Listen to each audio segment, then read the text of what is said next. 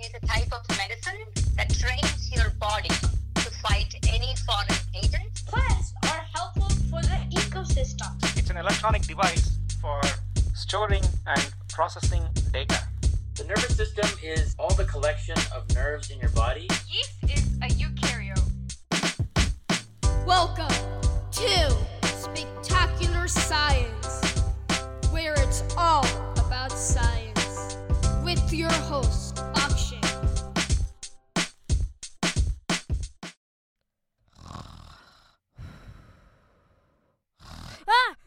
I'm awake. Oh, wow, what a beautiful day. Oh, wow. You know, it just felt like I just went to sleep, and I woke up, and it's already 9 o'clock in the morning. Wait, what goes on inside of our bodies when we sleep? There has to be something going on, right? And what's the purpose of us sleeping? And why is sleep important for everyone? Wow, those are amazing questions. Who should I talk to help me with this? Oh, I know. I should talk to Dr. Leah Irish. She's from North Dakota State University, and she knows so much about sleep and why sleep is important for us. Okay, let me go talk to her. Let me just run to her sleep lab.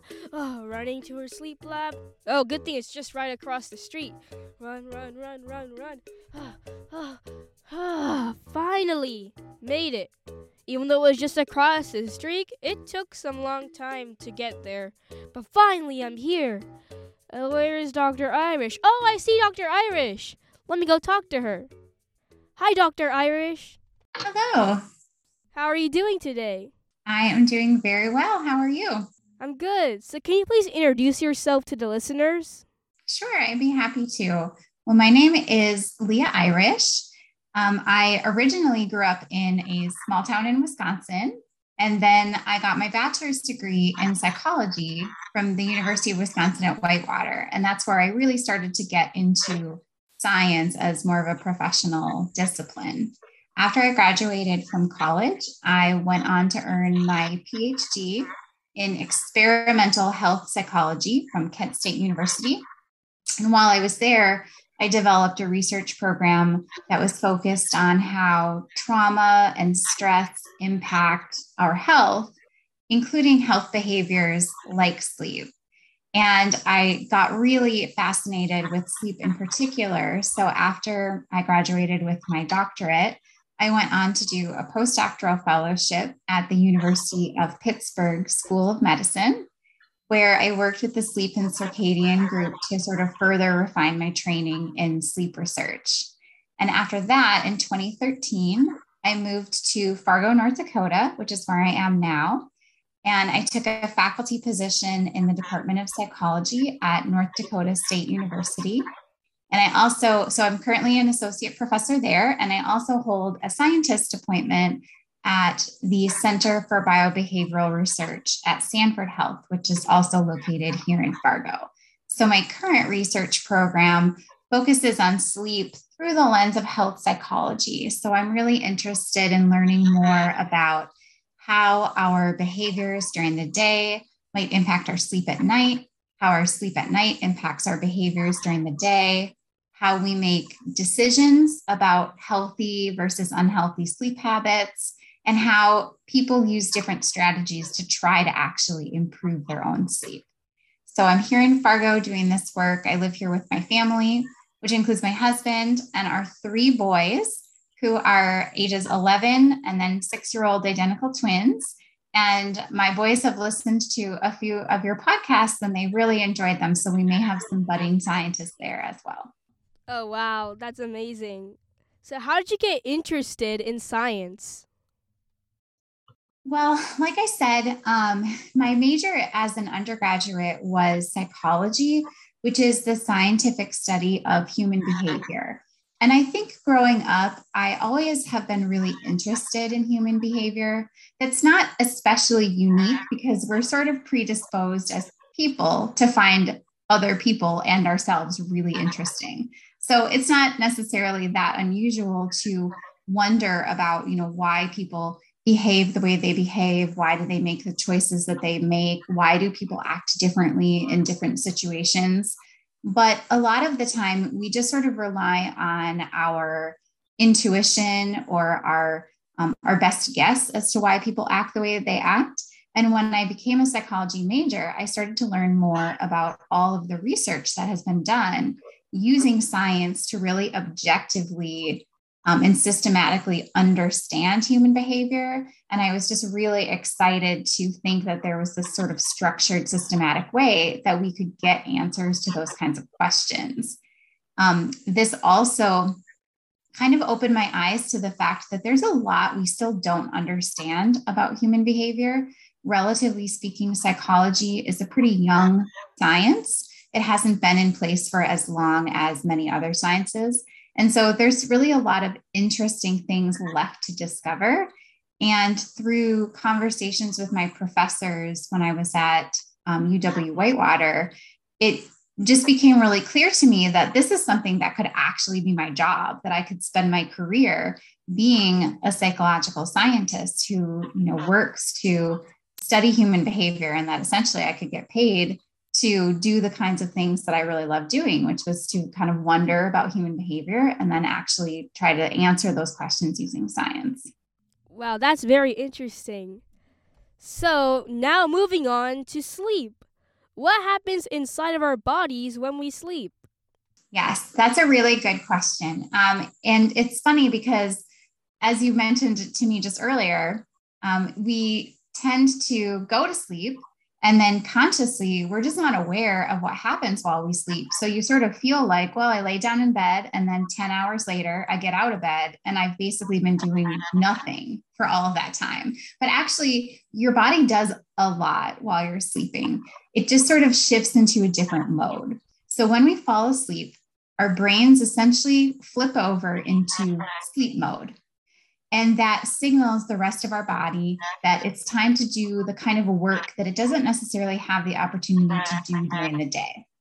So if you think about how things work when you're awake, we're constantly moving and acting and thinking, and we're under this kind of constant barrage of things in our environment that we see and smell and hear and have to react to in real time. So there's a lot of things that our bodies are just too busy to do while we're awake and moving around. It has to focus on functioning within the environment that it's in.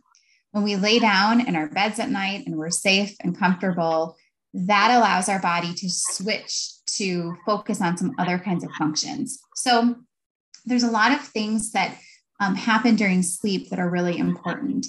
Sleep is thought to help promote restoration and repair in our key physiological systems, like our cardiovascular system, which includes our heart and our lungs, our immune system, which helps us to stay healthy and fight off disease, and our metabolic system, which helps us to bring in energy and process energy and maintain healthy energy balance. And specifically, some of the things that tend to happen during sleep is during many of the stages of sleep, we know that our breathing slows down and our heart rate slows down. So it essentially takes a little bit of that active wear and tear off of our heart, off of our lungs, and it allows for things like tissue repair or rest for some of those really important systems, or recovery from damage that's been caused during the day. We also know that our muscles relax during almost all of sleep. And so our muscle tone is much more relaxed. It allows time for muscles to repair and to grow. And again, to sort of repair some damage that has taken place during the day. We also know that during sleep, we release a lot of different hormones, or there's a lot of different hormone regulation that takes place. And hormones are chemicals that occur naturally in the body. They're not harmful chemicals like you might think of chemicals in, a cleaning product or something, but they're like naturally occurring chemicals that have a specific job to do for the body. So some examples are things like cortisol, which has to do with managing how we respond to stress, or hormones like leptin and ghrelin, which have to do with helping us to maintain a healthy appetite, where we eat when we're hungry, we don't eat when we're full. It helps to promote a healthy metabolism. And importantly, growth hormone tends to be released predominantly during sleep. And so for everybody, but particularly for kids, that growth hormone is really essential for muscle and bone growth and development. And so that activity during the night is really all intended to promote healthy function and healthy systems during the day. Wow, that's so cool. So what is the sleep cycle? Sure. So you may have heard about the sleep cycle, and that is a way that researchers have sort of categorized the different kinds of sleep that people experience throughout the night. There are 4 primary stages of the sleep cycle that we'll talk about, and each of those stages has different kind of physiological characteristics, and also we think has sort of a different purpose. So the first one of those is called non-REM stage 1 sleep, or just N1 sleep. And that is a really short stage and a very light stage of sleep. So that's the sleep that you might experience when you're just falling asleep at night. It's like the transition between being awake to being asleep. The second stage is called non-REM stage 2 sleep, or N2 sleep. And during this stage of sleep, we start to get a little bit deeper into sleep. Our breathing slows down, our heart rate slows down, and we start to just establish that sort of deeper sleep. Following that, we have non-REM stage 3 sleep, or N3 sleep. Some people refer to this stage as slow wave sleep or as deep sleep, but it's basically that what you think of as that really like deep restorative sleep. We believe that this is the stage of sleep during which a lot of things like growth happen, and during which systems like our cardiovascular system are best able to work on restoration and repair. If you try to wake up while you're in this stage of sleep, that's when you wake up feeling like really groggy, like you were so deep asleep, and it's tough to wake up if you happen to get up during this stage of sleep. And then the final stage of sleep in the sleep cycle is called REM sleep, which stands for rapid eye movement sleep. This is a really interesting stage of sleep. It is actually characterized by a rapid movement of the eyeball. So if you see somebody who's engaging in non-REM sleep, even though their eyes are closed, you can sort of see movement under their eyelids because their eyes are actually rapidly moving around. REM sleep is really interesting because many of the areas of your brain and also things like your cardio and respiratory function are very similar to the levels that you have when you're actively awake. For example, our motor cortex is very active during REM. However, our muscles experience sleep paralysis. And we think that the reason is to keep us from acting out what our motor cortex is telling us to do while we're laying in bed. This is the stage at which we believe most of the vivid dreaming happens. And we believe that REM sleep is really, really important to healthy cognitive functioning.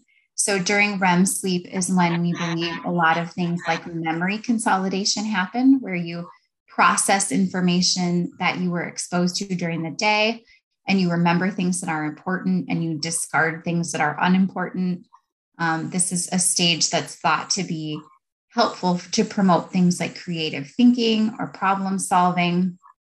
And you can kind of think of REM sleep as like a brain housekeeping stage where your brain is sort of tidied up and cleaned up after a day of being exposed to a lot of different information. So the sleep cycle kind of progresses through these different stages in about 90-minute increments on average. And it shifts a little bit during the night. So at the beginning of the night, we start with a greater proportion of that slow wave sleep, that N3 sleep. And as you progress through the night, the proportion of REM sleep starts to really increase. So in the later part of the night or the early part of the morning is when we usually have the greatest proportion of sleep dedicated to REM sleep. And again, we believe that that has to do with kind of prioritizing the different functions of sleep. Well, that's very interesting that so many things happen inside of us when we're sleeping, and we just think that we're just laying in bed, but our body is actually working so much. It's really just amazing to think about that. So, why is sleep important for kids? Yes. Well, of course, sleep is really important to everybody, but we'll talk particularly about some of the main ways that I think it's really important for kids. One of those I had already alluded to is the fact that most of your growth happens during sleep. Your bone growth, your muscle growth, your organ growth, all of that growth hormone that's released during sleep you need to have enough sleep and enough good, healthy, deep sleep to allow that process to work. And so it's really important for kids. And you may notice that when you are in, let's say, a growth spurt, like where you happen to all of a sudden be, growing an inch or two very rapidly, that you might be particularly sleepy. And that's essentially your body's way of saying, we need some extra time to work on this growth. So we're going to make you really tired so that you can go to bed for longer. So that is one of the key, functions that's really especially important for kids. Another reason I would say it's really important has to do with that cognitive processing that we talked about that takes place throughout sleep, but particularly in REM sleep. If you want to make the most of what you learn, let's say at school or what you learn during the day, you need to give your brain enough downtime to process it. And that work really just takes place at night. Some of it takes place during the day, but you can see how being able to sort of stop focusing so much on what's happening around you and essentially allowing your brain to really just focus in on what happened earlier today really lets it do some concentrated learning and focusing, helps your brain to develop connections between ideas. And so it really can help you just to make the most of the things that you, for example, are learning at school. And another thing that won't come as a surprise to anybody is that when you don't sleep well, you tend to have a lot more difficulty regulating your emotions. But it is important to keep in mind that that is an actual phenomenon where when we don't get enough sleep, we have more difficulty in experiencing positive emotions. We're more likely to experience negative emotions. We're more easily frustrated. We're more easily angered, and we have a lot harder of a time getting along with other people when we haven't had enough sleep. And so if you want to be a kid that is happy and healthy and gets along with people and learns well, you just need to have sleep, because even though it happens during the night, it is really critically important to your experience during the day. Wow, I never knew sleep had so many benefits. I thought it just made you ready to maybe just go to school. I thought it just helped you get some rest, but looks like it does so much more than that. So now that we know that sleep is really important, what are some tips you have on how we can sleep better? Sure. I think that the most important thing to keep in mind, honestly, is just to make sleep a priority. Because a lot of people don't really appreciate all of the important work that takes place during sleep, it's very tempting to cut our sleep short. And this is for kids and grown-ups alike.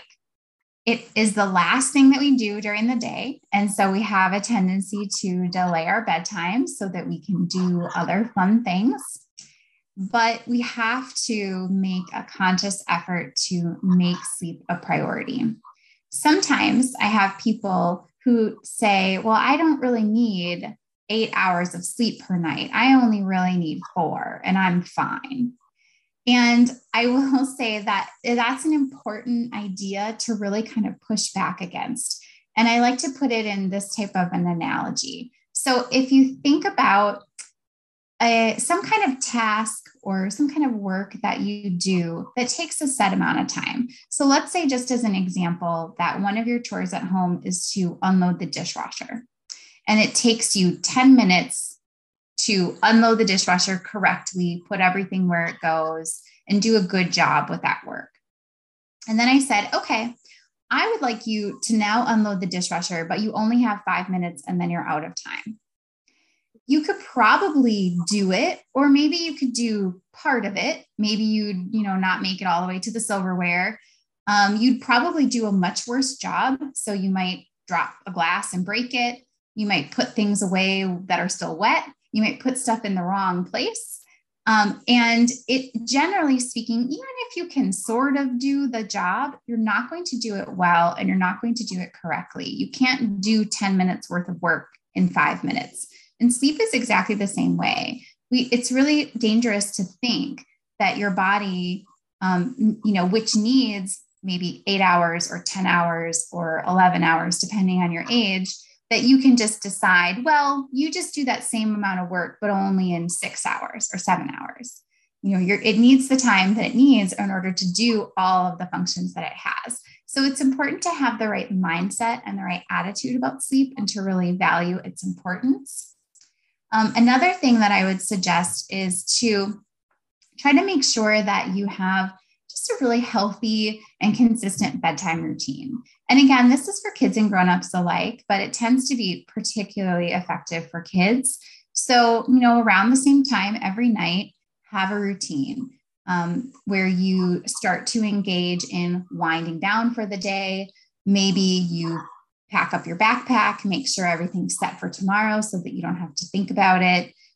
Take a relaxing shower or a bath, set out your clothes for the next day, read a book or whatever. Engage in some kind of activity that you find relaxing and that you can do consistently, sort of day after day. It just helps to sort of set your body and your brain to think, okay, we're gearing up for sleep. In particular, I would encourage you to avoid any activities that are really stimulating right before bed, and screens is definitely one of those. So using tablets or computers or phones or watching TV. There's a couple of reasons that screens are really problematic before bed. One of them is that they just are very engaging, right? They're fun, they're interesting. It may be connecting with other people. It may be that you're playing a game that you really want to level up on, or that you're watching a show and you really want to watch one more episode. So they make it a lot harder for us to keep our commitment to that healthy bedtime. And also, the light that is emitted from these devices can be a little bit disruptive to some of our natural, physiological indicators that it's time to go to bed. So I really encourage kids to talk to your parents about the best way to use devices. What time should you stop using these devices? And also thinking about, even after you stop using them, are they still disrupting you? For example, if you have a phone, you might be getting notifications even after you go to bed. So learn how to put your phone on do not disturb, or talk to your parents about whether it's a good idea to keep your phone in a different room when you go to bed. So that's one that is really a common challenge for kids. And I just encourage everyone to be really proactive and thoughtful about making sure that they're committed to sleep, and that they've made sure that their sleep environment is conducive to actually going to sleep. Wow, those are some great tips. I'm definitely going to use them when I go to sleep tonight. Mm-hmm. So what advice do you have for kids who are interested in science? Well, kids who are interested in science should really just embrace that interest. Be curious, stay curious, read a lot, write, take notes, learn how to make observations, think about how different things work together, ask questions, and then think about how to answer those questions. Oftentimes, kids ask questions that don't have answers. Oftentimes, I shouldn't say just kids, everyone asks questions that don't necessarily have answers yet. And if you have one of those questions, don't just go, well, I guess we don't know, but think about, well, how could I find out? if you can't enact that plan, how could I try to figure this out? So not just letting other people find information for you, but really getting out and taking an active role in finding things for yourself. I encourage you to, just continue to expose yourself to different perspectives. One of the really important things about science is our commitment to objectivity, which means that you can't always be right. You have to be okay with being wrong, and you have to be okay with people disagreeing with you. So start practicing some of those skills now and really work to think about things from other people's perspective.